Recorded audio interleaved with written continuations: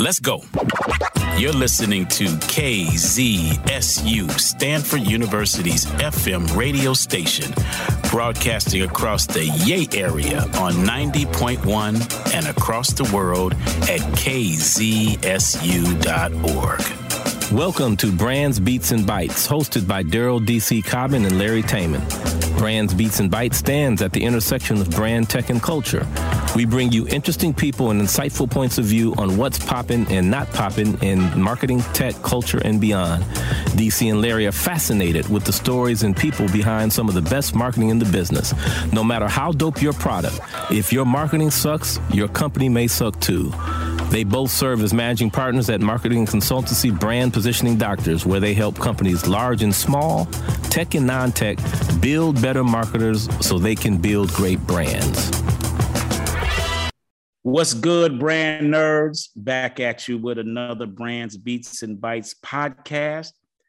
And I'm smiling. I don't know if y'all can hear the smile through this microphone, but I am smiling. And the reason why I'm smiling is because today, y'all, we get to talk to an old friend of mine.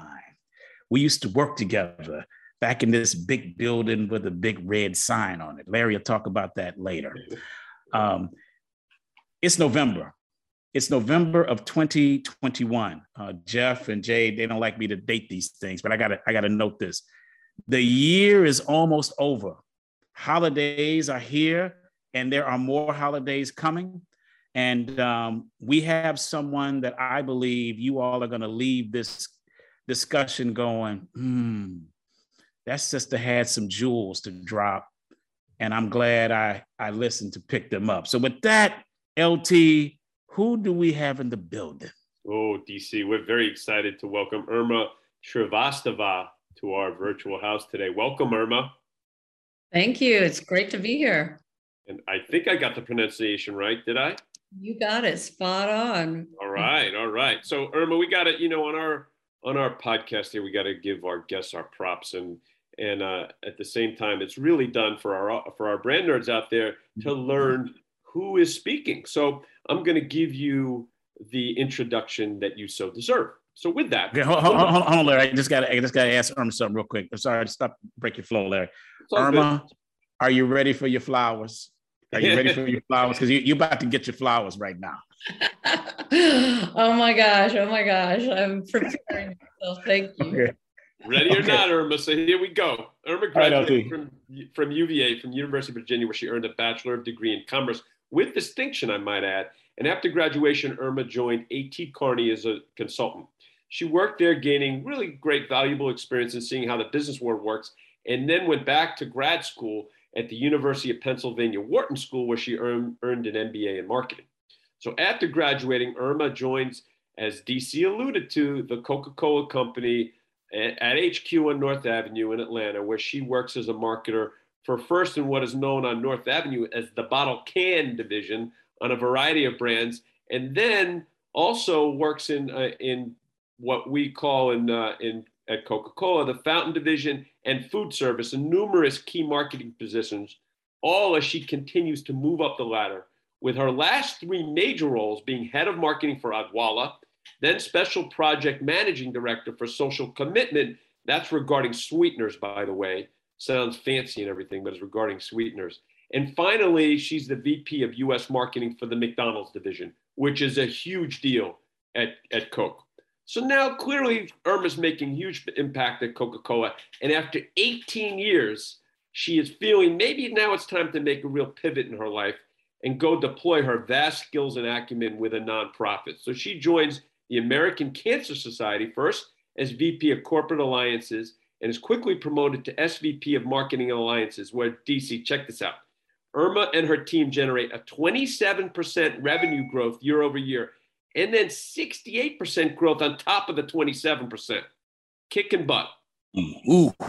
Yeah. So after that success, Irma gets a great opportunity to join HR company Randstad USA as Chief Marketing and Communications Officer, where smack in the midst of the pandemic, she transforms the marketing, communications, and digital product development organization to create an integrated marketing organization, achieving an all-time high engagement score and with new digital product innovation grows revenue 12%.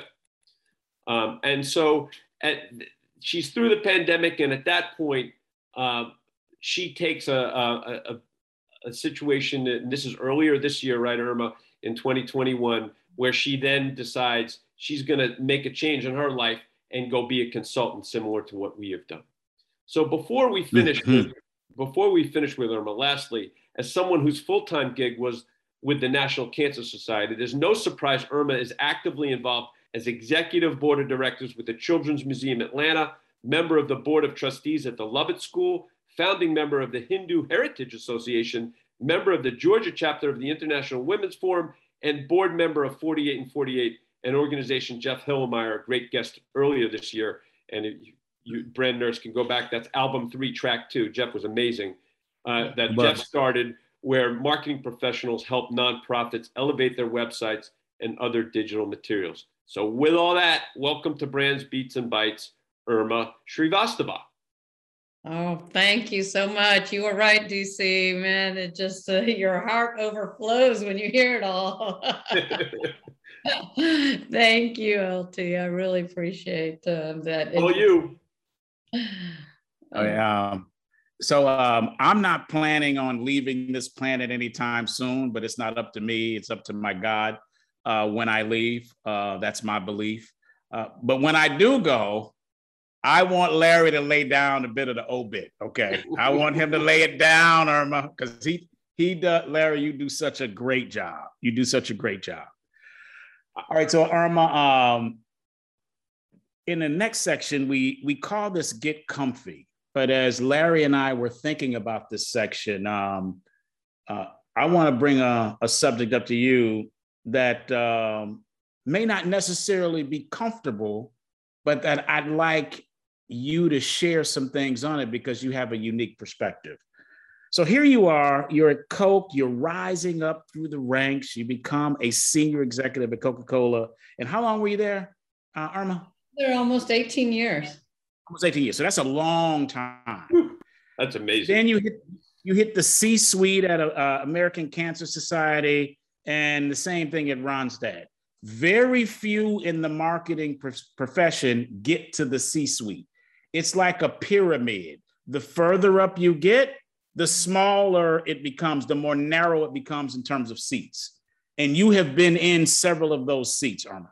Now, for those of you all who cannot see Irma, Irma's a sister.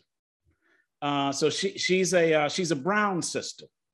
And when we talk about Brown sisters and brothers, Black or Brown sisters and brothers, the first things that come to mind in America, not outside of America, but in America is, okay, are they Black, African-American, or are they Latina or Latino? That's typically what comes to mind when we start thinking about Black and Brown, right? Here you are, a Brown sister, matriculating through these different companies. You're not African-American, you're not Latina, but you're definitely a sister. What's that been like for you over the course of your career, Irma? Wow, you're starting heavy, huh? Get right into it. Yeah. It's supposed to be get comfortable, man. Like, I'm sorry. I'm sorry. I just want to know what that's been like for you. Yeah, I mean, it's a good question. So I'm, the child of immigrant parents, and my father was an entrepreneur. My mother was a librarian. So there's an element of this corporate machine that we all are familiar with that was highly unfamiliar to me. What I knew is you go in, you do great work, and you get recognized for that great work. Mm-hmm. Along the way, you realize that's not really what it's all about. And you sort of, you figure things out along the way. I don't think the idea of being different was necessarily something that I was conscious of going through that journey. However, I think as you as I elevated in my career, it became more apparent to me. And what I mean by that is because the networks that were more naturally created, or the conversations to have either with senior people in the organization or even with peers or cross-functionally, especially once I was in the C-suite and then seeking to build across the organization, maybe didn't come as easily to me. I didn't have that kind of familiarity compared to some of my colleagues whose parents have been, C-suite executives themselves. And so that story is not that different, I'd say, across cultures, regardless of if you're Latina or African-American. However, what I have found most recently, coming out of the Asian American challenges that have happened in the US earlier this year, that the group of marketers that we've come together from across the country to say, this isn't right. And there's a voice that marketers can lend to making our voice heard. So what that AAPI, that Asian American Pacific Islander voice, really stand for? So I'm really privileged to be connecting with more marketers across companies all across the country so that we can be a network for each other, as well as for those who are coming after us. So we're learning, I think, from more established groups that are, brown, of how they're more advanced in what that involves. And so we're at the early stages of getting to know each other, because it's something new, and we're housing ourselves as part of the ANA and as one of the initiatives with that work that's being done. I'm pretty excited to be lending that voice, so that question that you asked is somewhat, ideally irrelevant years from now, but it is still relevant. Thank you, Irma, for answering this in the way that you did, and being authentic in doing so. You mentioned earlier your parents, a entrepreneur and a librarian, and you went into the corporate world believing that if you worked hard and you got great results, that all would work out. And then you discovered it's not quite like that. I want to use an analog, and then I'm going to ask a question. I'm watching a documentary now that Larry actually recommended that we watch, and it's on Muhammad Ali on PBS with Ken Burns. So I'm on episode 3. It has 4, and it is exceptional. This is an exceptional documentary. It really is. Around the boxing profession for many decades, there was corruption, politics, etc. But once those two men got in the ring, when I would watch Muhammad Ali, I knew that was pure. Like these two gladiators are going to go after it from one another, and the best man is going to win most of the time, unless the fighter's taking a fall. But most of the time, these fighters are trying to win. It's pure. Doesn't matter how much politics are going on. Doesn't matter who your father or your mother is. None of that matters. All that matters is your skill set and your results and your talent in the ring at that time. Pure. That's what I loved about it. All right. That's not the case in the corporate game. Nope. That's not the case in the corporate game. Politics come into play and have an impact on people and businesses. Mm-hmm. What happened when you made that discovery that it wasn't just about the hard work? What was that like for you, Irma? Great question. I'm trying to think as to when I really realized that. But I think that there's just, I would almost say, if you flip that thinking to the idea that people and relationships really matter. Mm-hmm. I can do all of the marketing, great work and strategic thinking and business planning and brand consumer research. But it's that idea of engaging people so that they really understand what you're doing and why you're doing it. Mm-hmm. So I know the word politics makes it negative, but there is an element that there is an art to being able to bring people along. Mm-hmm. Those who are most effective in their leadership are those who can do that. And there's an easier entry point in for some people, either give backgrounds or their comfort level with it. Yeah. But I guess I almost saw it a bit aspirationally, like, hey, how do I figure this out? What do I need to do? How do I do that? And as long as the people that were in those seats were qualified. So there is an element of trust and respect that needs to be in an organization. Yeah. You know, at the end of the day, there are fewer boxes as you move forward and up in an organization. So, so I wouldn't, you know, there's an element to me that says, hey, that's the way the world works, but not necessarily that negative side of it, but the idea of, you know, how do you network? How do you really develop, you know, real relationships with people, regardless of title. And so some of that I had to start thinking about in a more systematic way, because that's sort of the way in which I worked. And I would see in awe others that were, you know, my peers. So I joined the company with Rohan Oza. And as you know, he is like the personality beyond. And I was just like, how do you do that? Like, you can CMOs as if they're like your buddies and playing racquetball with SVPs. And we were like literally the ABMs. Like, Roe Beast, that's what I call it. Roe Beast hits different. Okay, he hits different, but go ahead. But it's amazing. So there was an element for me of really aspiration of the connections that that you seek to make in an organization that are beyond what's just the work.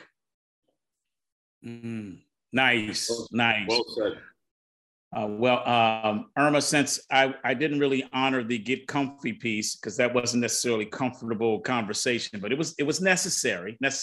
We will move on to the next segment. Larry, anything before we move to the next segment? No, I think it's really just one quick thing. I think what Irma said is really interesting, because I think what she's really saying is, you know, she figured out how to navigate it within who she was, and she didn't change who she was to navigate accordingly at Coca-Cola, which I think many people, having all of us been there, do change who they are. And so that is also something that I think says a lot for Irma. I agree. Yeah, I agree with that. I'll share this quick story and then we will get to the next segment. When I got to North Avenue Coca-Cola, there hadn't been a Black male person in brand management for years. And I went to HBCU, Clark Atlanta University, to get my MBA. So I come in and I'm surrounded by MBAs from Wharton and Harvard and Fuqua and what's the one, Duke? You said it. Oh yeah, that's right. So that is Fuqua. And then it is start with a 4-letter word. I got to get my shot in on them. But go ahead. You said okay. So all of these great schools, and so I thought, Irma, Larry already knows this. So does Jeff. I thought, you know what? I need to do it like they do it. That's what I thought. I need to do it like they do it. Irma, I tried that for about a year, maybe 18 months. Miserable. Wasn't doing a good job. And then finally I said to myself, I grew up in Detroit. Okay. I went to all HBCUs, undergrad and grad. Yeah. I have a love for music. I fought to be on Sprite. For those reasons, I saw Black folks in Sprite advertising. I didn't see them in other brands. And they were in hip hop, even though they were only showing it to Black folks. And I said, I'm going to do this my way. I'm going to do this my way. And that made all the difference in the world. Yeah. All the difference in the world. Yeah, it's legendary around the halls of North Africa. It is. Yes, it is. Thank you, Irma. Thank you. All right, 5 questions. So here's the way this goes down. Larry and I are going to ask you 5 questions. We're going to go back and forth. And I have the honor of being the person to start this. All right, so Irma, here you are. You're going through this world of branding. You got a career world of branding. And then you just have the human Irma who has experienced brands for quite a bit of her life. I'd like you to share with us the first branding experience you had that really had you like into it, goosebumps, so into it, lose track of time. It's the most important thing going on in your life at the time. This brand really like had you fall in love with it. What was that first brand experience for you? Well, I sort of think about this as when I fell in love with brand marketing. So I was a strategy consultant, as Larry mentioned in my bio, and I go to business school, and over the summer, I'm at Procter & Gamble. I get assigned to the healthcare division working on Vicks, okay? So nothing like, oh my God, love Vicks. But I'll tell you what, Vicks VapoRub, I know all of you can smell it right now, even when I... Oh, absolutely, Irma. True. Yes. Absolutely, right? Was one of the brands that I was had for the summer. I was like, oh, geez, man, like really? They've got this whole beauty category and I get like Vicks. It was better than Metamucil, I figured. So good point. Marginally. I come to find out like the challenges on this brand. And again, a strategy consultant at first year out of business school is there's a 7 to 11 year repurchase cycle for this brand because people get it sits in their medicine. Nobody uses it except for like one little swab when some kid happens to have a cold and then the kid complains about, oh, it smells. And then, and I was like, okay, well, what are we going to do with this? And I'll tell you the approach around, like, it was the first time behind the glass and focus group. I had looked at all the data, but then we did focus groups and being behind the glass and hearing how moms talked about what it meant to them when they were putting that on their child and then how then we had a group with kids as well. And the kids were like, oh, that smell. But I just know like what came through was unique was that mother's touch. Yeah. Positioning that then we developed as a clear point of difference. Wow. The power of mother's touch. Think about it. That's heavy. Thing in your medicine cabinet that involves that. And what can make you feel better more than that? And I will tell you from that day forward, I was like, when we came up with that reason to believe, that point of difference, I was just like, brand marketing is it. Like, this is where I'm going when I get out of school.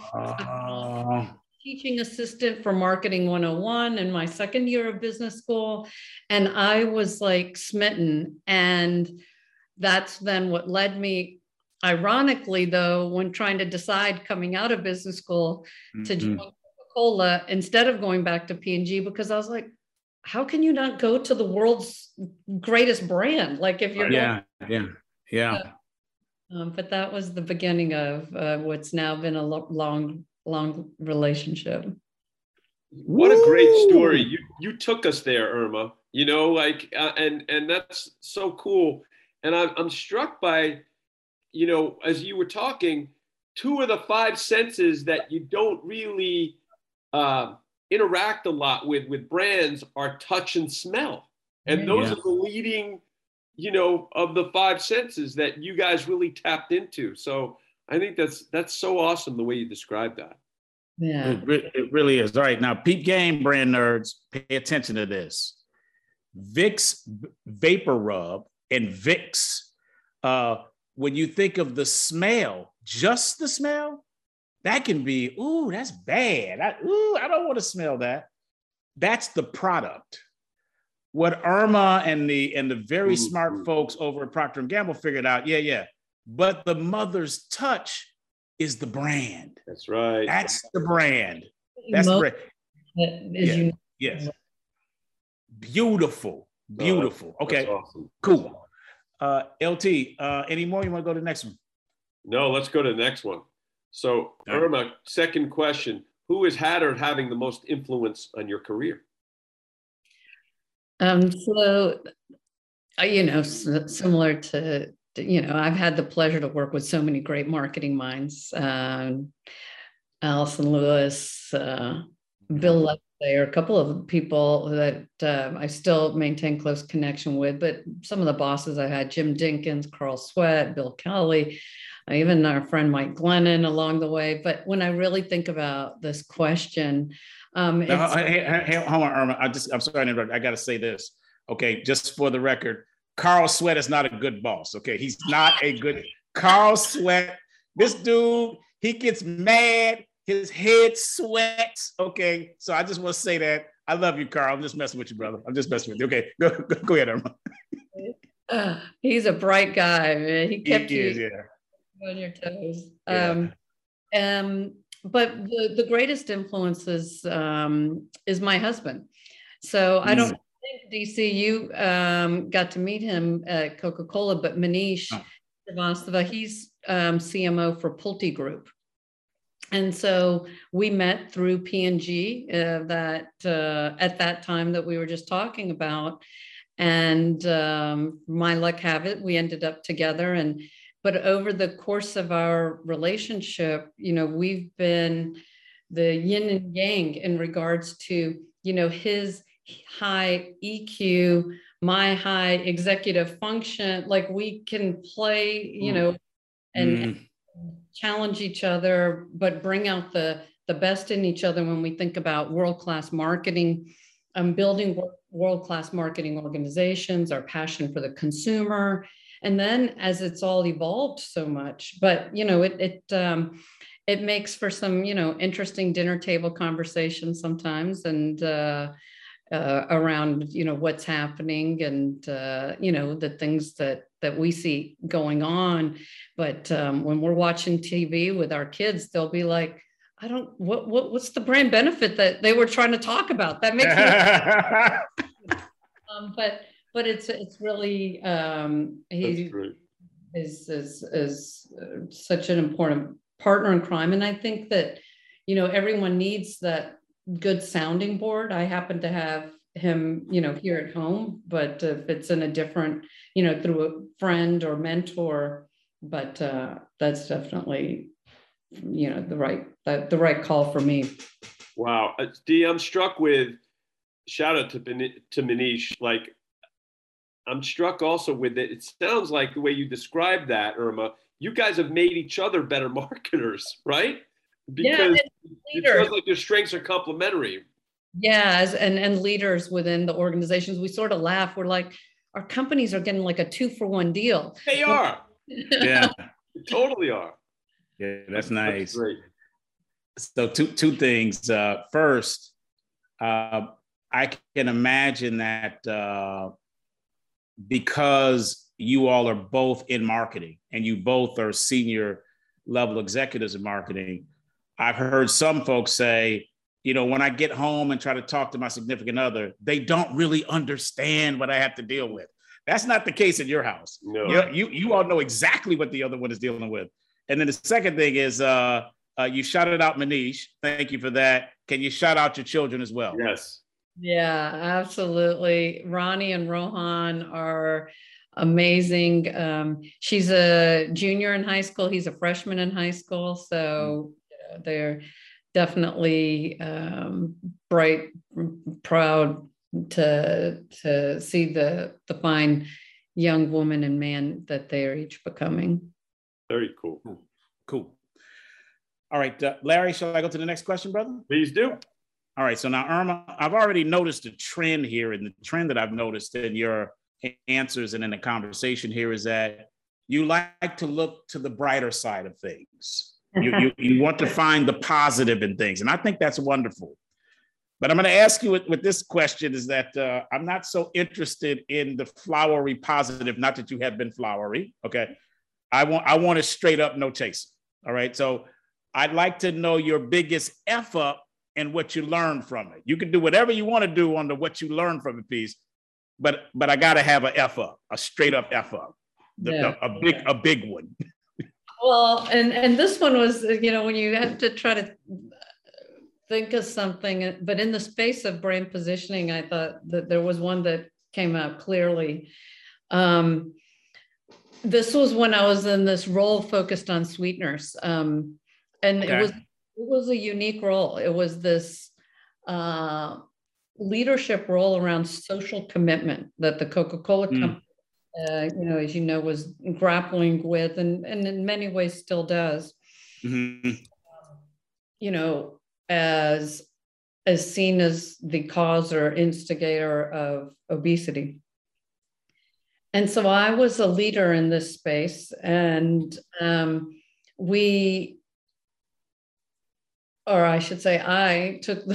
led this idea of an aspartame campaign. Okay. Mm-hmm. Aspartame is not a brand. Aspartame is an ingredient that we use in Diet Coke.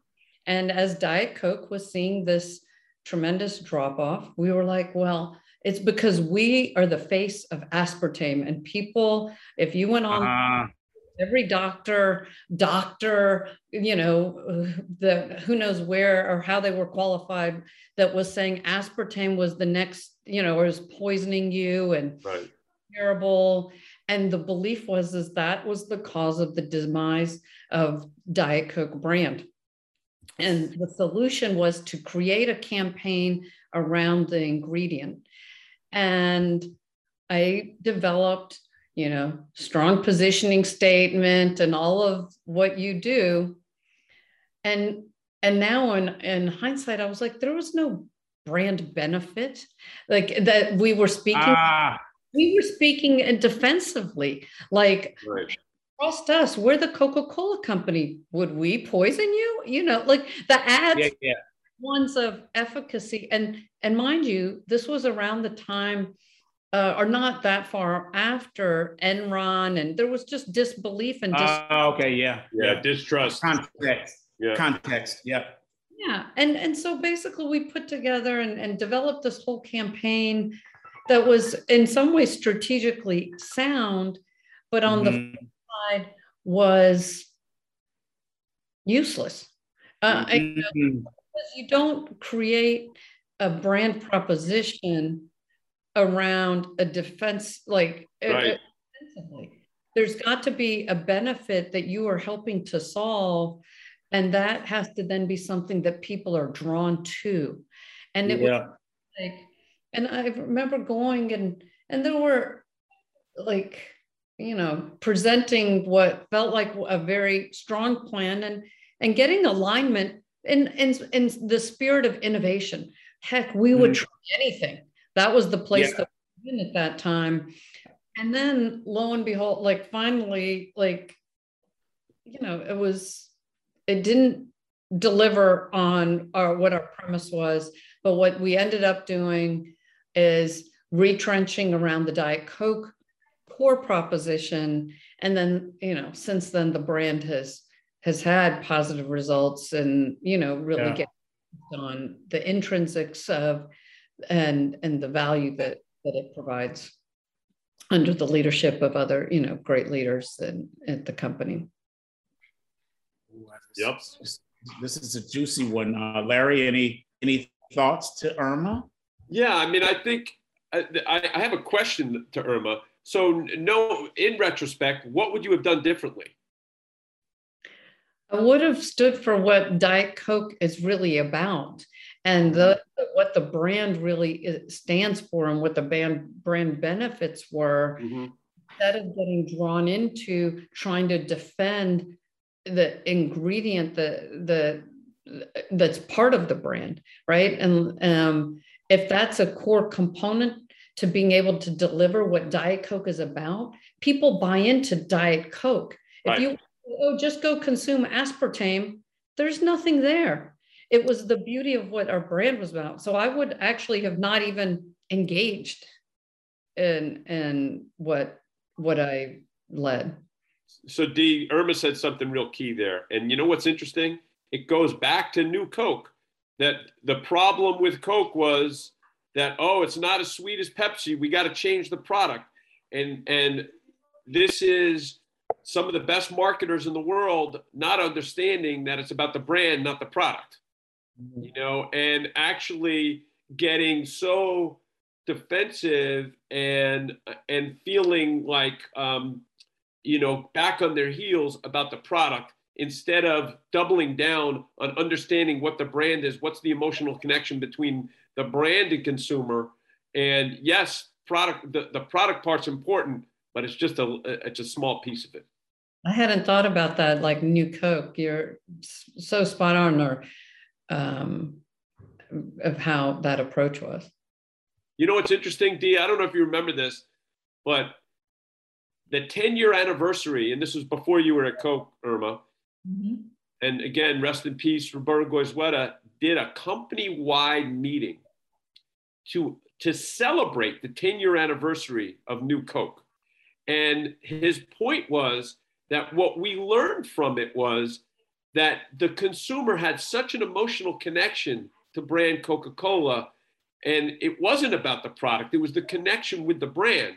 And obviously this was years later, right? But sometimes those institutions still lose the way. I'm going to get into that more and what's popping later. But it's about the brand. It's always about the brand, not about the ingredients in the product. Yeah. I was in that auditorium on the first floor, and before us were Roberto Goizueta, rest in power. I used to call him Big Papa, and because he made us feel like he was our father. He did. Surrogate father. And also Don Keough, Chief Operating Officer. So these two dudes, these cats, they were they were something special to work together. Someone asked them the question, either during that session or they recounted some interview they had. I can't remember which way it went down. And they said, given that after New Coke was launched and taken away, the share in volume and revenue of Coke Classic, it came back as Coke Classic, started to go off the charts in growth. So it wasn't growing before. Nope. They dropped New Coke. New Coke is a debacle. They take New Coke away. And then what was old Coke, now called Coke Classic Coke, is now growing. So the question they say is that, did you all do that on purpose? Was that a stunt? That was SG, I remember. And that was always conspiracy theory by the outside world. So go ahead. That was a stunt.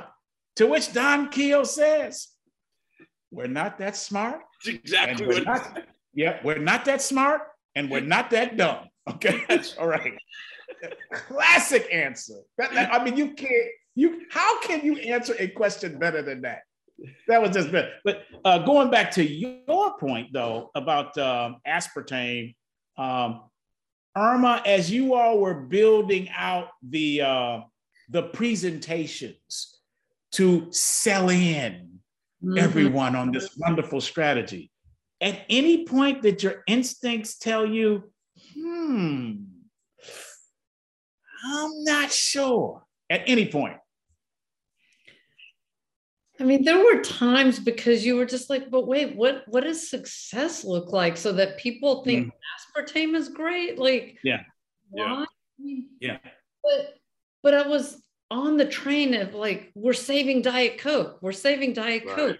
All about, like you just could put that aside because you could find the data points to be able to support, oh, yes, if people believe better in aspartame, then Diet Coke will be, sold, be seen positively. But to your point, it's the love for the brand that you have to focus on and nurture. And that's just a piece of it that you can't overemphasize actually by drawing attention to it. All right, so brand nerds, 3 quick things to point out based on Irma's fantastic story on aspartame. Okay, number 1, no matter how much quantitative data you have or qualitative data you have, always trust your instincts. Always trust them. If something is popping up, a niggle in your brain, and it's saying, I'm not quite sure, honor that. Give it space. Now, you may end up still going down the same path, but give your instincts the grace and space to talk to you. So that's 1. Number 2 is, Irma, you talked about the negatives with aspartame. And it sounded like I still consider myself a Coke person. We were taking a defensive posture. The greatest brands know that their best defense is a great offense. Yep. So let's talk about Listerine for a moment. They're like, yeah, we know we taste bad. We know it stings. We know you don't like it, but that tells you it's working. Yep. That's how you know it's working. So take a negative and play offense, not defense. And then finally, I'm going to say this. I'm really happy to hear you, Irma, talk about going back to Diet Coke and surrounding the brand around this ingredient called aspartame. Here's the reason why, for you brand nerds out there. Segmentation is critical in branding. Diet Coke is unlike any other brand, or at least it was, I know that's still the case, Irma, other than Mountain Dew. There's a metric in the beverage category that's called 3+ a day. So these are the heavy users. If you have a high percentage of 3+ a day users, you're good. If you don't have a high percentage of 3+ a day users, heavy users, then you got to try some other things. All right. I recall when I was there, Diet Coke was number 2, about 36% or 35% of its total volume was contributed by those who consumed 3+ a day. The only brand that was higher in that metric was Mountain Dew. So Diet Coke was second, Mountain Dew was first. Okay, tracking on this, Irma? Absolutely. Okay. So here's the other thing is that when you're really surgical and precise about segmentation, really the only people we needed to be talking to were those heavy users. Because one's drinking 4 a day, we just want them to drink 5. And the one drinking 6, we want them to do 7. We're not going to get the one that's drinking 1 a month. So it doesn't matter if they don't like aspartame at all. So be focused about the segmentation when you're trying to move a business or brand. So anyway, I just wanted to throw those things out. Great story, Irma. I love that. Just key nuance, what you're saying is get the folks who you already have and strengthen that connection with them even more. Correct. That's the headline. That is correct. That's correct. All right, cool. That was a good one. Ooh, that was a good one. All right. That was. Normally I say that stuff for the end, but I couldn't wait. It was just too good. I'm glad you shared it now. I think that was great. Just too good. All right, LT. All right, Irma, next question. So regarding technology and marketing, you have seen the role of technology really grow throughout your career. So with that vantage point, can you tell us where you think marketers should lean in or best leverage tech versus areas that they should be leery? So to your point, technology, like it's the world in which we live in, right? It's marketing in a digital world, and this idea of digital marketing is such a misnomer. I think that the most valuable role for technology is in regards to being able to personalize your message at scale. Mm-hmm. And the hard part for marketers in doing that, though, is what's the MarTech stack that really does that for you in your business most effectively?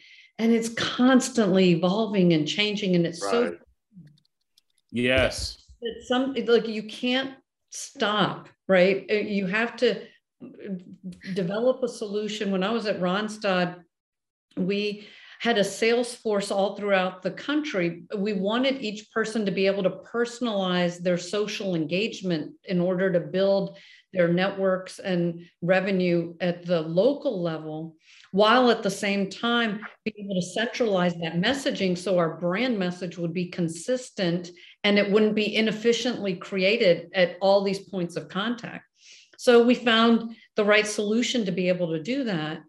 But then tomorrow there's going to be a better solution that's going to get them to do it more. And so the challenge with today's marketers is, how do you spend the time to build out what you need now, but also stay connected with what the new solutions are?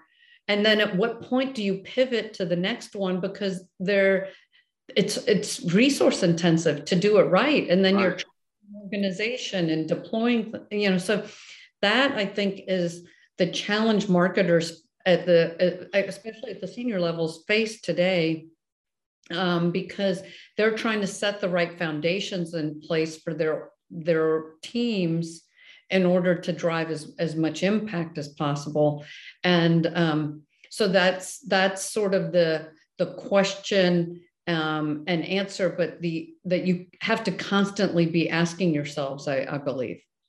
I love that answer. And I do too. And maybe you know this, Irma, and I could be speaking what I'm going to say. People might say, duh, we're doing that already, but I'm going to say it in this way.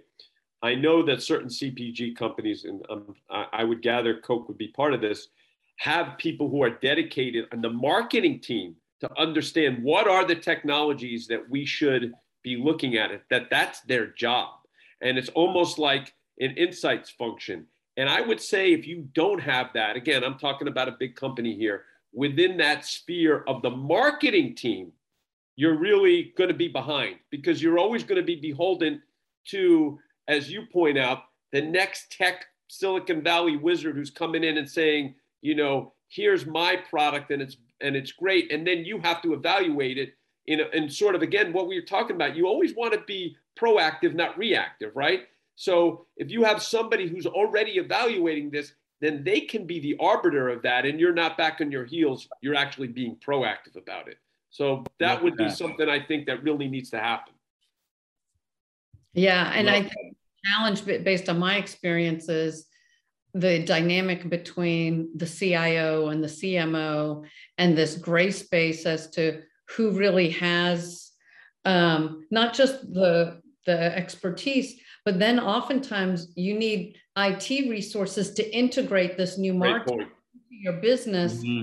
Getting into that roadmap as a priority is not simple when you think about the other demands within IT. But then you're hamstringing your marketing agenda to old, outdated MarTech, and very quickly you can see the impact of that. And that's even in the large organizations. And actually, it's probably easier to be nimble in some of the smaller organizations around this topic. Good point. And then a lot of times in places like Coca-Cola, they'll spend, there'll be committees and untold amounts of resources and money are then locked into one of these technologies that's, by the time it's implemented, is already old. Exactly. It's obsolete. Yeah. All right, should we go to the next question, D? You got any follow-up? Do it. I do not. All right, Irma, last of the 5 questions. What are you most proud of?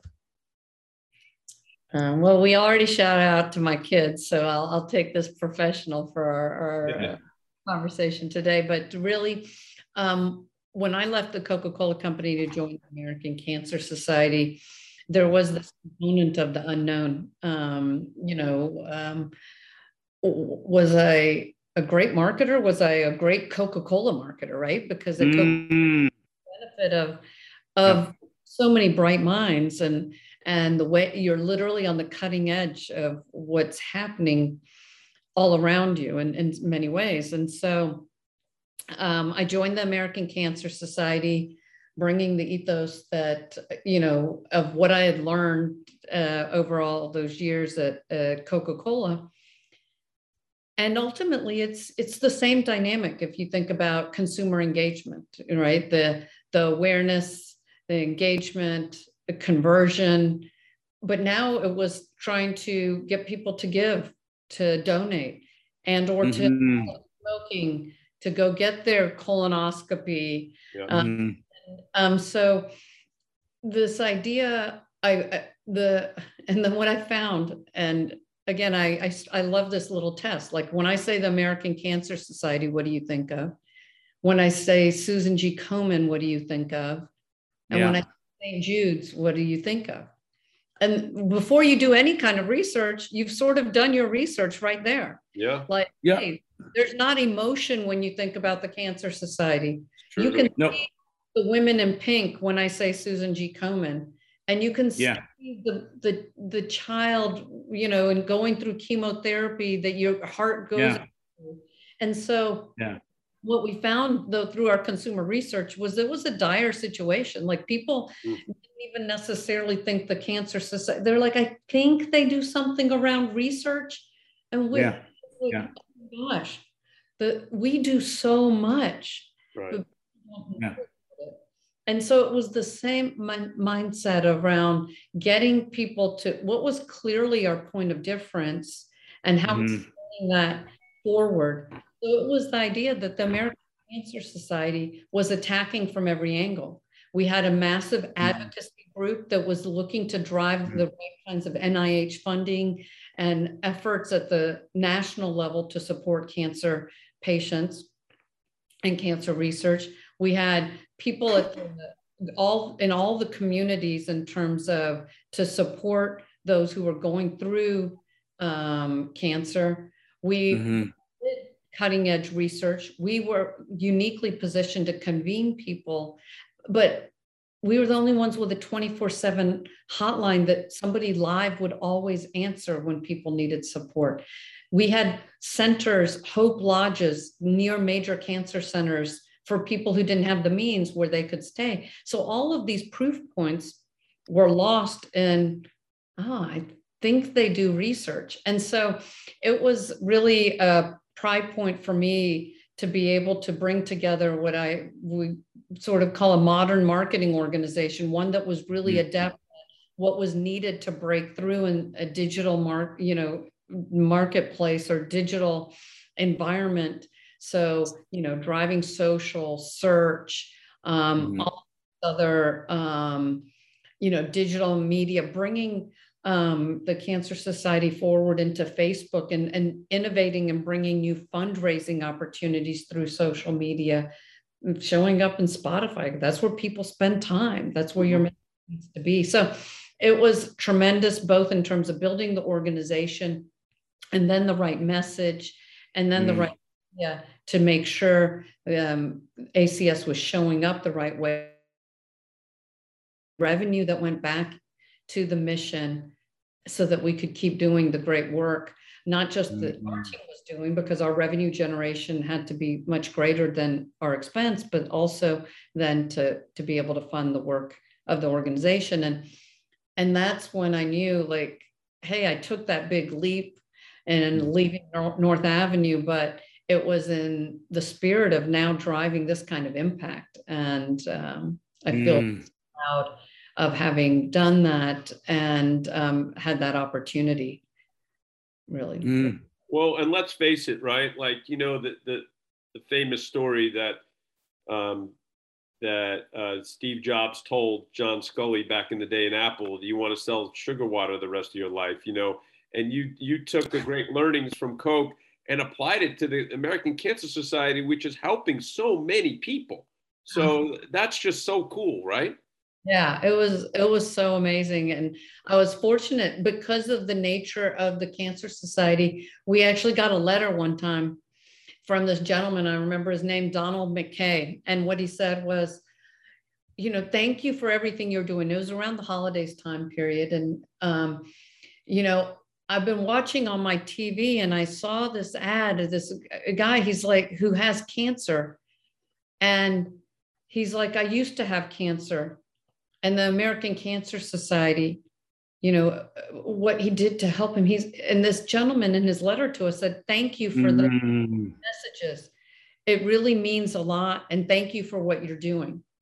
In all my years of coaching, never got thanked for the work that we were doing or the message we were putting forward and the pride that people wanted to feel for this brand and this organization. But so it was latent. It was just there, ready to be tapped. Great story. Love that. It is a great story.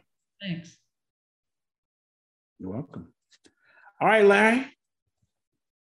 Shall we move to the next segment? Let's do it. All right. What's poppin'? Irma, G, what's poppin'? What's poppin'? Yeah, this is our chance to shout out, shout down, or simply air something happening in and around marketing today we think is good fodder for discussion.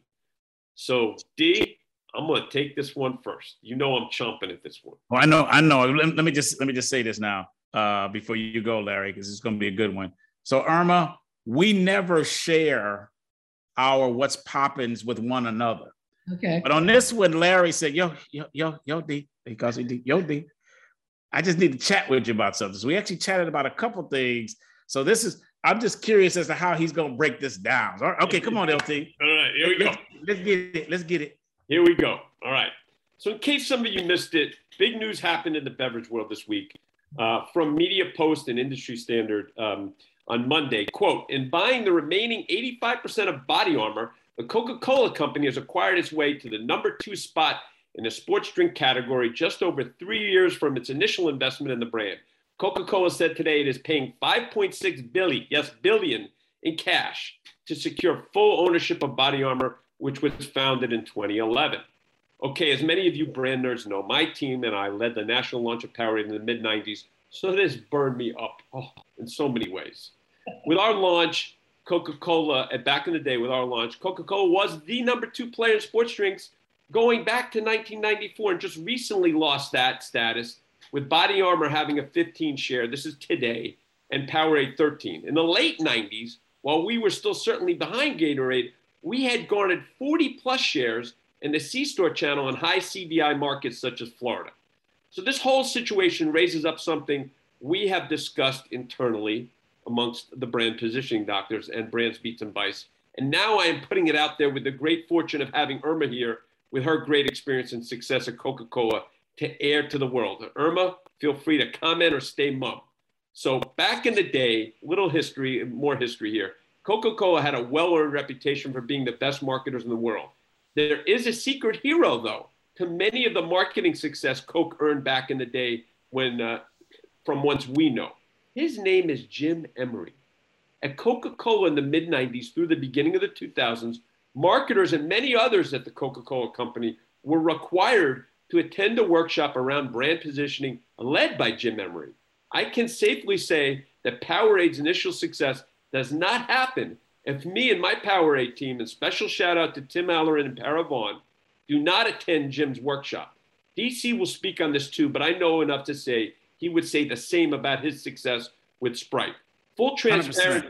Right, exactly. Full transparency. Jim is retired, and DC was one of Jim's star pupils. We at Brand Positioning Doctors have tried to pick up where Jim left off.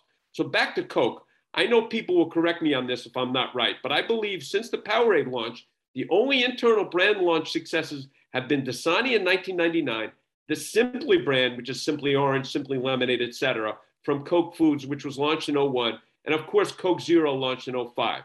The company has long been a distribution powerhouse. DC talks about this a lot, that the real secret formula is distribution, where unfortunately many people in the world are closer to a Coke than they are to clean water. So back in the day, they were also great marketers. We were also great marketers, let's say at Coke. This $5.6 billion shows that they've waved the white flag, and this is my opinion, on really being great marketers, since they couldn't figure out how to unlock Powerade in 2021 and beyond to take it to the next level, just like DC did with Sprite back in the day, where he was a distant number 2 to 7-Up. Internally, they no longer have the marketing acumen to optimally position brands that ultimately emotionally connect with consumers. They haven't done it since 05. And by the way, Jim Emery stopped doing his workshops in early 2000s.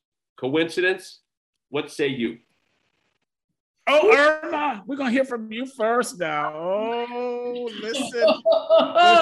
Larry, Irma, feel free to, you can,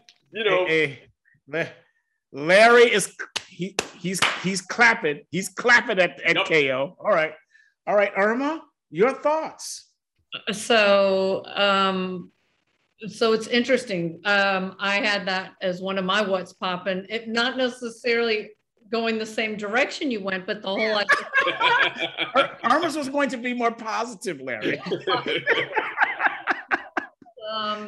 Acquisition by Coke and this whole question around buy versus build, right? As I think companies are facing that, and the beverage business has changed so dramatic, or so many businesses, food and beverage, but because there's so much venture capital, there's all of these new ideas and innovation that's out there, started and nurtured. Should you let that happen? And if you're good marketers, you're actually identifying which are the right bets to be making. Yep. I was fortunate to be a pupil in Jim Emery's class. And I remember being in that first floor auditorium, yep. going through it, and still have my little red book. Oh, yes. Yes. That's right. And there is something really prolific with the simplicity of what it means, and if you can stay true to it. So I'm a strong believer in that, and have been fortunate to carry it along with me and along my path. Yeah. The connection you're making, Larry, is like I'd agree. This space, similar to the ready-to-drink coffee space, is one that Coca-Cola has tried and not been able to crack, right? Yep. There was the Planet Java, Coca-Cola Black, and I'd argue, without any facts in all honesty, but this seltzer play that they're making into hard seltzers through Topo Chico will likely not, so there is an element where the marketing know-how is different today. The knowledge and scale that a Coca-Cola has, possibly in this MarTech space that we were just talking about, could be more of a powerhouse than what historically had been what made the company what it is today, or some of the brightest things that they've done. So it's that the spirit of what got you here isn't what's going to get you there. And the strategy going forward may land more in these innovative spaces around smart acquisition. And, the sports drink category in particular has been an Achilles heel for the company. The most prominent Achilles heel, if we go back to the idea of even sorting out the buy of Gatorade, during the Daft era, which you can't, there's no real answer, to, but it may be that now their skill set is around acquiring the best and then putting it into not just the distribution network, but possibly MarTech network that can be unparalleled. Again, hypothesis, but I would say that I haven't seen, like what you said, any big, great gangbusters that have been built out of the Coca-Cola company, as in many years. but I haven't seen the Braves win the World Series in many years. That's true. Oh, nice save. Nice save, Irma. All right, I have find its way again. I have a fact, a hypothesis, and a prediction. So here's the fact. Coke Zero is a line extension. Yep. If you take Coke Zero off the map, I can't think of a brand grown at the Coca-Cola Company that is on fire. And I'm talking 10 years, maybe more, not one. So that's a fact. Here's my hypothesis. You talked, Irma, about you had a decision to make. Do I go to P&G, coming out of B school, P&G, or do I go to Coke? And you said, how do you not go to the number one brand in the world? Yep. That is what a lot of folks thought at around the time, Irma, you and me and Larry and Jeff were going. It was the number one brand in the world. And it attracted, by far, and it attracted the best talent in the world who wanted to work in the building, in the buildings that had the best brands in the world. Yeah. That's not the case anymore. Right. Folks now, they want to go to Amazon or Tesla or Facebook.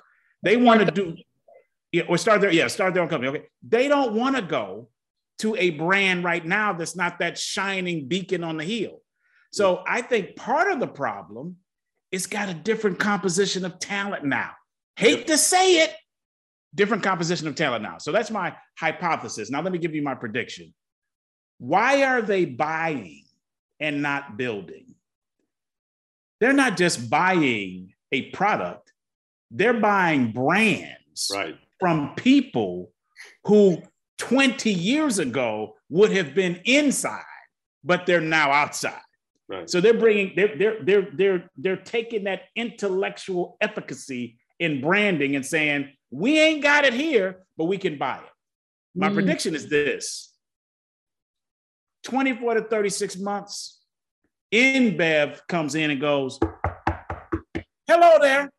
We want to build the total beverage company, and we would like to buy y'all. And if we, I consider myself still a Coke person, if we don't have some killer brands, we can't sell for as much as we need to sell for. So my prediction, next 36 months, InBev buys Coca-Cola. Hot take. You heard it here. Wow. Yeah, you heard it here. So secure as many brands of value as possible, however you got to get them in order to drive up the purchase price. I think that's the strategy. But I ain't on the inside, so I don't know. All right. So that's my take on it. Larry, any responses to this before I go to mine? Just a quick one. I think yours is an excellent hot take, and it just bums me out though, because I feel like, there's a lot of positioning and real marketing acumen that is just lacking, and it's just a bummer to watch from the outside. I agree. Makes me sad. Me too. Yeah, makes me sad. And by the way, anyone listening to this, come on to the podcast and defend it. Say, yes. No. In the last 10 or 15 years, these are the brands we've done. These are their positions, all that. Defend it. Yep. Defend it. Love to have you. Yeah, love to have you. Okay, all right. Here's mine. I'm going to go through this with a little bit of pace. We've talked this entire podcast about the difference between products and brands.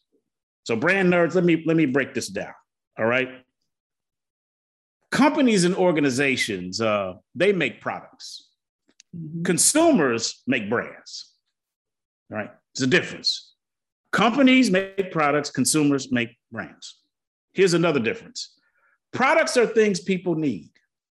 Brands are things people want. I need toothpaste. I want Crest. So need versus want. All right. Next, brands make emotional connections with consumers. And one of the ways they do it are through taglines, or as my brethren and sister in Europe would say, strap lines. So Nike, just do it. Apple, think different. De Beers, a diamond is forever. So they have these strap lines that convince consumers, ooh, that's why I need that. Now, let me go into the domain of politics. I don't care what your proclivity is in politics here in America, but I do want to point out the difference between a product and a brand. Trump is a brand. Trump is a brand. MAGA, Make America Great Again, is a tagline. Stop the steal is a tagline. Republicans, they've got like a mantra. Less government, lower taxes. It's very clear what the Trump brand is and what the Republican brand is. Very, very clear. Why am I bringing that up? You went to school in Virginia, Irma. There was a gubernatorial race. Republican won. Youngkin, riding on those brands. Less so on Trump. He wasn't like riding on the Trump MAGA bandwagon, but he also wasn't saying, hey, Trump's no good. He wasn't saying that because he understood the power of the brand. All right. So that's Glenn Youngkin. He wins in Virginia. Let's go to New Jersey. Phil Murphy wins by a hair. He's a Democrat. Why is that the case? Because the Democrats might have a litany of different products. I don't know what the hell the brand stands for. Nope. I know what Trump stands for. I know what the Republicans stand for. As a brand, I have no idea what the Democrats stand for. Larry and I talked about this yesterday. So while there might be policies that might be interesting, those are the equivalent of products. I don't care about that. I want to know what the brands are. And I believe that is going to define the political culture in this country for the next 20 years. That's my what's popping. Your thoughts? Irma, you want to take that first or shall I? Oh, it seems like you're jumping at it. Go ahead. No. We're hitting. We got the controversial ones going, and this. This Irma, right? You start hard in the comfy section, and really hard. Sharp. What are we doing to you? From a marketing perspective, branding perspective, not the politics themselves. Brand. This is clinical. We're not gonna be advocating here. No. So what you're really saying is, we use this in our brand nerds. We use this in our workshops. One of the places that we use as a great sort of metaphor for all of this is, think of headphones. Beats is a brand. Bose has a better product. So what you're saying really, D, is in this instance, Beats is the Republicans and Bose are the Democrats. Democrats have a lot of products. We have no idea what the brand is. And one could argue a lot of really good products, a lot of really good things for people. No one knows what the brand is, right? And that's really the synopsis of what you're saying. Well, and I think another example that comes to my mind is Samsung and Apple. In small interactions, I interact with someone who has a Samsung phone. It's unbelievable in regards to, oh my gosh, the photos they took, how it works. Oh yeah. I've already joined the Apple bandwagon. I'm part of it. And the idea, the difference that you're bringing up, DC, is what are the switching costs? Like, Yep. Switching are the challenge, because over this time, however long it becomes that I feel, hey, Apple's not really delivering, like, gosh, and the delta becomes bigger and bigger. That's not going to make the switching costs seem minimal compared to, hey, you know what? I'm just going to go with the Samsung and I can deal with a hybrid laptop and phone. And then over time, maybe I've transitioned fully. That's, I think, the politics peril in some senses. I think of what's going on with the two parties, because I absolutely agree with you from a marketer's perspective. there's such a lure to what the Republicans have simplified. Yep. And simplified. That's great. Join the brand, and you just buy products. And I think about that as a voter who went to vote yesterday, or was it 2 days ago? And yeah. And I was like, it was hard in many ways, because I needed to peel back things to make sure I was clear on what I was voting for. Mm-hmm. And I'm relatively sophisticated in regards to my desire to be informed when I show up at the voting booth. Mm-hmm. And with general America, that's not necessarily the case, as we know from our consumer research. And so you've got to make it easy and appealing for people to want to join your brand, very much so. So well said. Easy and appealing to join your brand. I love that. That is beautiful. Beautifully said. Yeah. All right. So is it my turn? I'm going to. Your turn. Go ahead. On you. It's on you.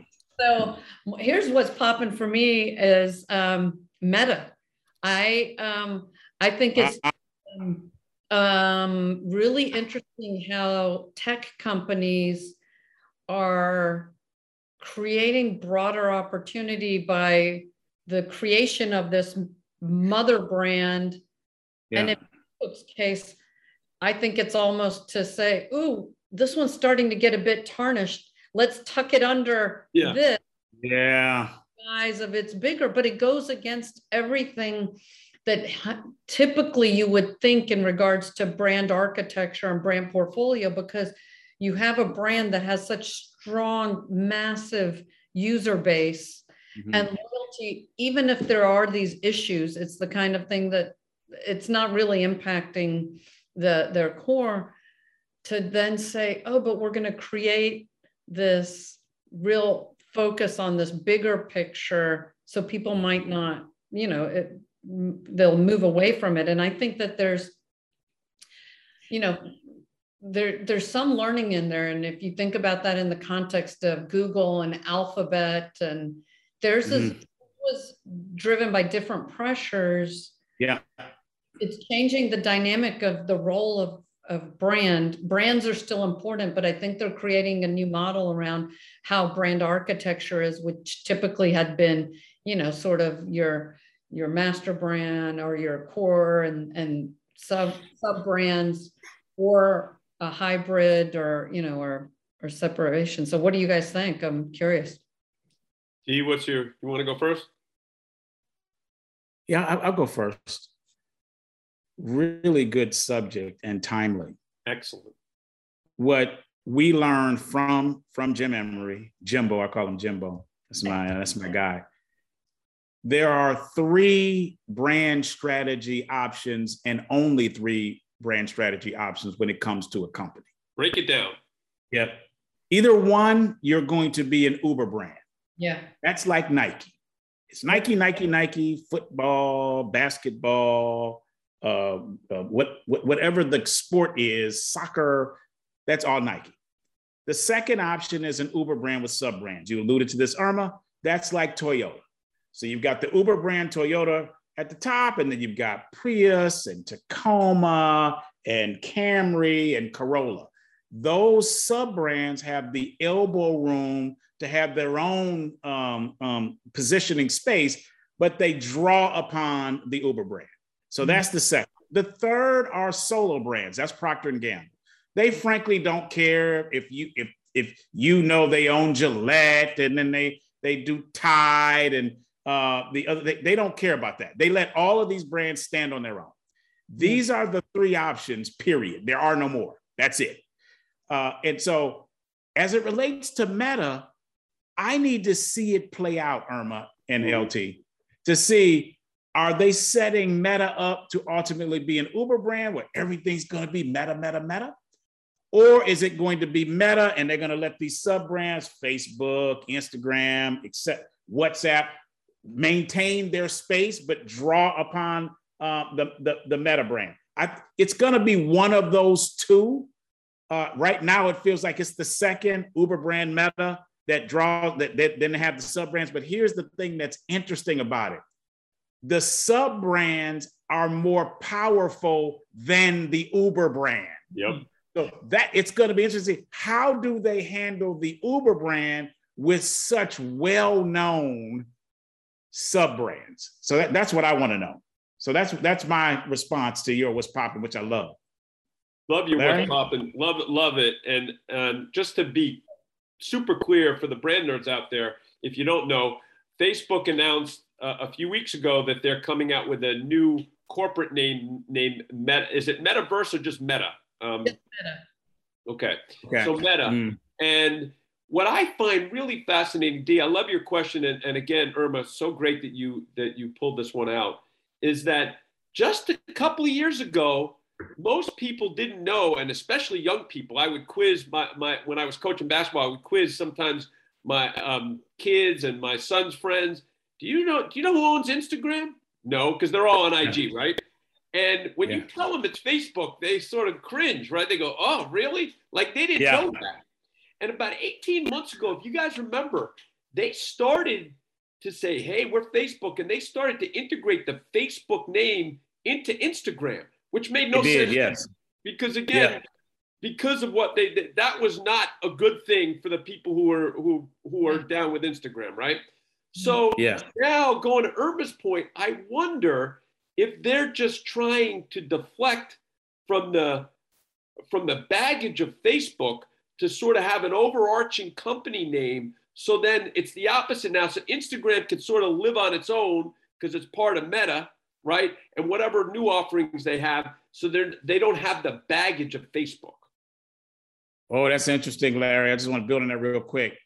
So what they were doing, this is brand strategy, is they were playing Facebook as the Uber brand or Meta brand, right? And then they were using the sub brands to go powered by Facebook, blah, blah, blah, blah, blah. So now that Facebook is kind of funky as the Meta brand, they're dropping that sucker down one level and saying, we're going to go with Meta up here. Yeah, that's what they're doing. That's where Irma was going, right, Irma? That's what you were really... Yeah, right. But Alphabet almost took a proactive approach, sort of seeing what was coming, because they have a pretty strong Google like portfolio, right? Like Nike, across everything. And then they Alphabet, partly because of the political pressures, like it sort of makes you feel like, hey, somebody's sort of big. If anything, today, what they know, they might not have done the Uber brand strategy because it might not have seemed like that they're so massive and they wouldn't be dealing with the FTC, like all these issues, not literally not dealing with them, but jarring because you wouldn't have Google domains, you wouldn't have Google jobs, you wouldn't have Google, like everything. But that's where you have some small pockets of where they keep Waze unique, because they have Google Maps. And so, but I think that I think the principles that you talked about that Jim spoke about years ago, but I do things are being done differently. Like who would have thought if you had such a strong Uber brand, you would put a brand on top of it? Right. Yes. Like, why would you create Alphabet when Google was so powerful? Yeah. But the brand, I mean, like the role of brand as part of it has some new perspective. It's not only consumer engagement. No, there's a regulatory component to it. And I think that's the answer. I think if you really argue what Alphabet is now, again, for folks don't know, Alphabet is the holding company that used to be Google, and they changed the name to Alphabet. That goes back a few years. And now I could argue they're actually employing the P&G strategy, right? Because YouTube is its own entity. I bet you most kids out there don't know that YouTube is owned by Alphabet/Google. So. Yeah, so there's, I think, some really unique new things happening in this space of brand architecture, portfolio architecture. It's pretty like insightful, and I'm not sure where it's going to take us. To your point, DC, we'll have to see how they play it out. I haven't seen it, but I saw just before joining our conversation that they've dropped a campaign to support Meta. So that I'm gonna check this out. So we'll have to see what that has in store. So yeah. I'll say this as we transition to the close. I can't believe we're already here. Yeah. What's well known is are two things in marketing: B2C, business to consumer, and B2B, business to business. We all know this, okay? But maybe what we're learning through Alphabet, more proactively done, and through Meta, more reactively done, is there is a new form of marketing that is emerging, and it's called B2P, P as in Paul, and that's business to politics. Mm-hmm. This is another leg on a three-stool of marketing that for tech companies, they need to be as adept at marketing to the politicians as they are to consumers and other businesses. Absolutely. Yeah. That's sort of cool. Yeah. We'll have to see what happens. All right. This is awesome. Irma, you've been amazing. This is so great. So much. It's so great talking to you guys. Get like talk the brand strategy, marketing. That's awesome. Dee, you want to take your learnings first, or shall I? Would you please, my brother? Okay. So, man, there's so many learnings, but I'm going to try and keep it concise here. So I've got three main ones. Number one, people and relationships really matter. That's a quote from Irma. Mm-hmm. It's so true, and that there's an art to being able to bring people along, and that's something that one needs to be not only aware of and conscious of, but really understand. That's the EQ, to really understand yourself and how you can improve in that area. So that's number one. So we talked about this. The next number two, throughout this podcast, this great conversation with Irma, you've been amazing.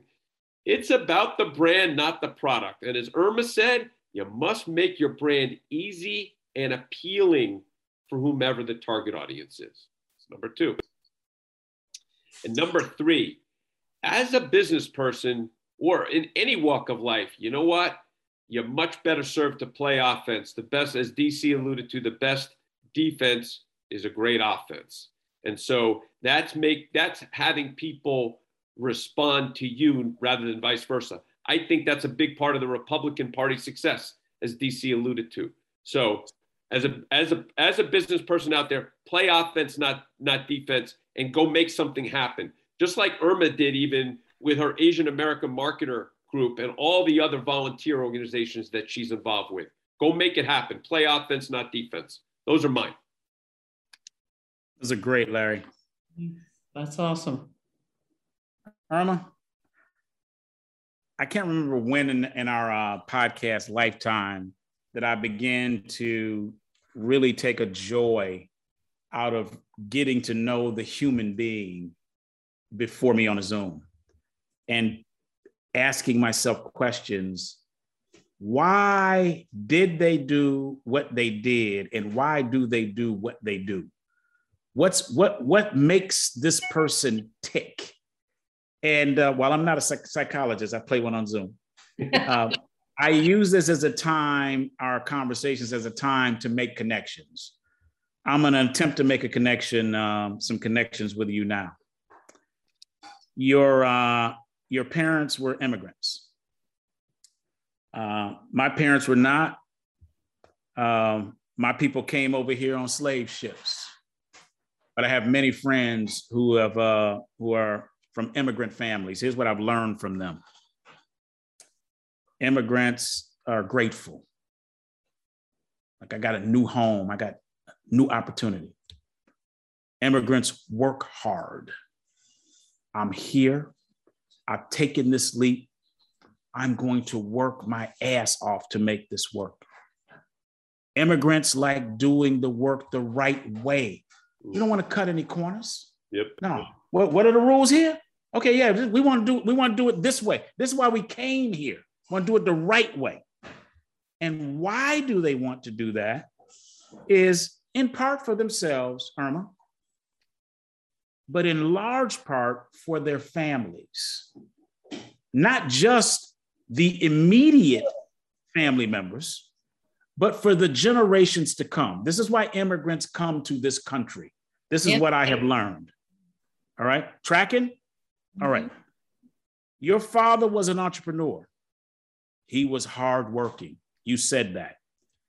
Your mother was a librarian. Librarians are curious.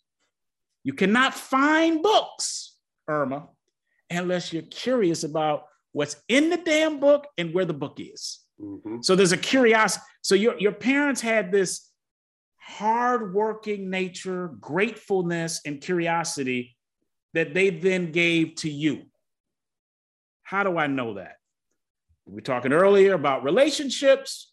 I said politics. You said, no, relationships. And you said, I like to find some of the commonalities. That's because you're curious, Irma, and you learned that as a child. Number two, whenever we said anything that might have kind of seemed a little negative, you turned it into positive. You did that because you learned how to be grateful as a child. The third thing, we said, who are you most proud of? You didn't talk about some person that you thought of this. Actually, no, you did do a work thing there. But an earlier question, who has had the most influence on your career? You said Manish, your husband, family. All right. I say all that to say this, Irma. There's an archetype, largely Western archetype, of a successful executive or business person. It is a bold, brash, genius, lone wolf, white man. That's the archetype. You see it everywhere. Social media, traditional media. There are these stories about these dudes and how great and wonderful they are. Irma, you represent a different archetype given to you by your mother and by your father. Being grateful, working hard, being talented, being saged, and being reserved. So what I've learned from you, Irma, is that there are opportunities for different archetypes to be highlighted, shown, and celebrated, and you're one of them. That's what I've learned from you, Irma. Wow, that's heavy, man. See, Irma, you didn't know this podcast was about giving you your flowers, which you're not comfortable with, right? I so appreciate that, and definitely this opportunity. When I had jotted down as we were talking, and it's along the same lines, ironically, Larry and DC, what you talked about, but what really spoke to me, particularly as I'm in this in this new chapter in my career, that's more open and not as defined, because DC, I've been defined by, this is sort of what you do for some. Yeah. And it's the three things that really spoke to me were trust your instinct. Really know that both in the work that you're doing, but then also in the life that you're living. Right. It's important, and that emotional connection matters. Again, in terms of the brands that you're working with, people that matter to you in your life. And then also just be you and show up and be who you need to be to really flourish, both in your work and whatever that workplace might be, as well as then in your life, because that's when you're happiest. And I think the experiences over my career, and each of yours, I'm sure, tells you the same thing. And this has been a real privilege, real opportunity for me. And really thank you so much for having me join. I didn't really know that I had the title of brand nerd until really on with your podcast. And I was like, I really identify with this. I love that. It juices you and it really jazzes you. And I appreciate the two of you nurturing that, not just through this podcast, but through the work you do. And thanks for having me. Wow. What a great close, right? Irma, you've been fantastic. We thank you. We feel privileged to have you on. Thank you. Thank you so much. With that, I'm going to the show close. Thanks for listening to Brands, Beats, and Bites, recorded virtually on Zoom and a production of KZSU Stanford 90.1 FM radio and worldwide at kzsu.org. The executive producers are Jeff Shirley, Daryl D.C. Cobbin, myself, Larry Taman, Joseph Anderson, Jade Tate, and Tom Dioro. Father. Yes, sir. And if you are listening to us via podcast, it would be great if you can please rate and review us. Additionally, if you do like the show, please subscribe and share. We hope you enjoyed this podcast, and we look forward to next time, where we will have more insightful and enlightening talk about marketing with another great business leader as our guest. If you wish to contact us, our email is brandsbeatsbites@kzsu.stanford.edu. Again, that is brands, BRANDS, beats, BEATS, bites, BY as in yellow, TES @kzsu.stanford.edu.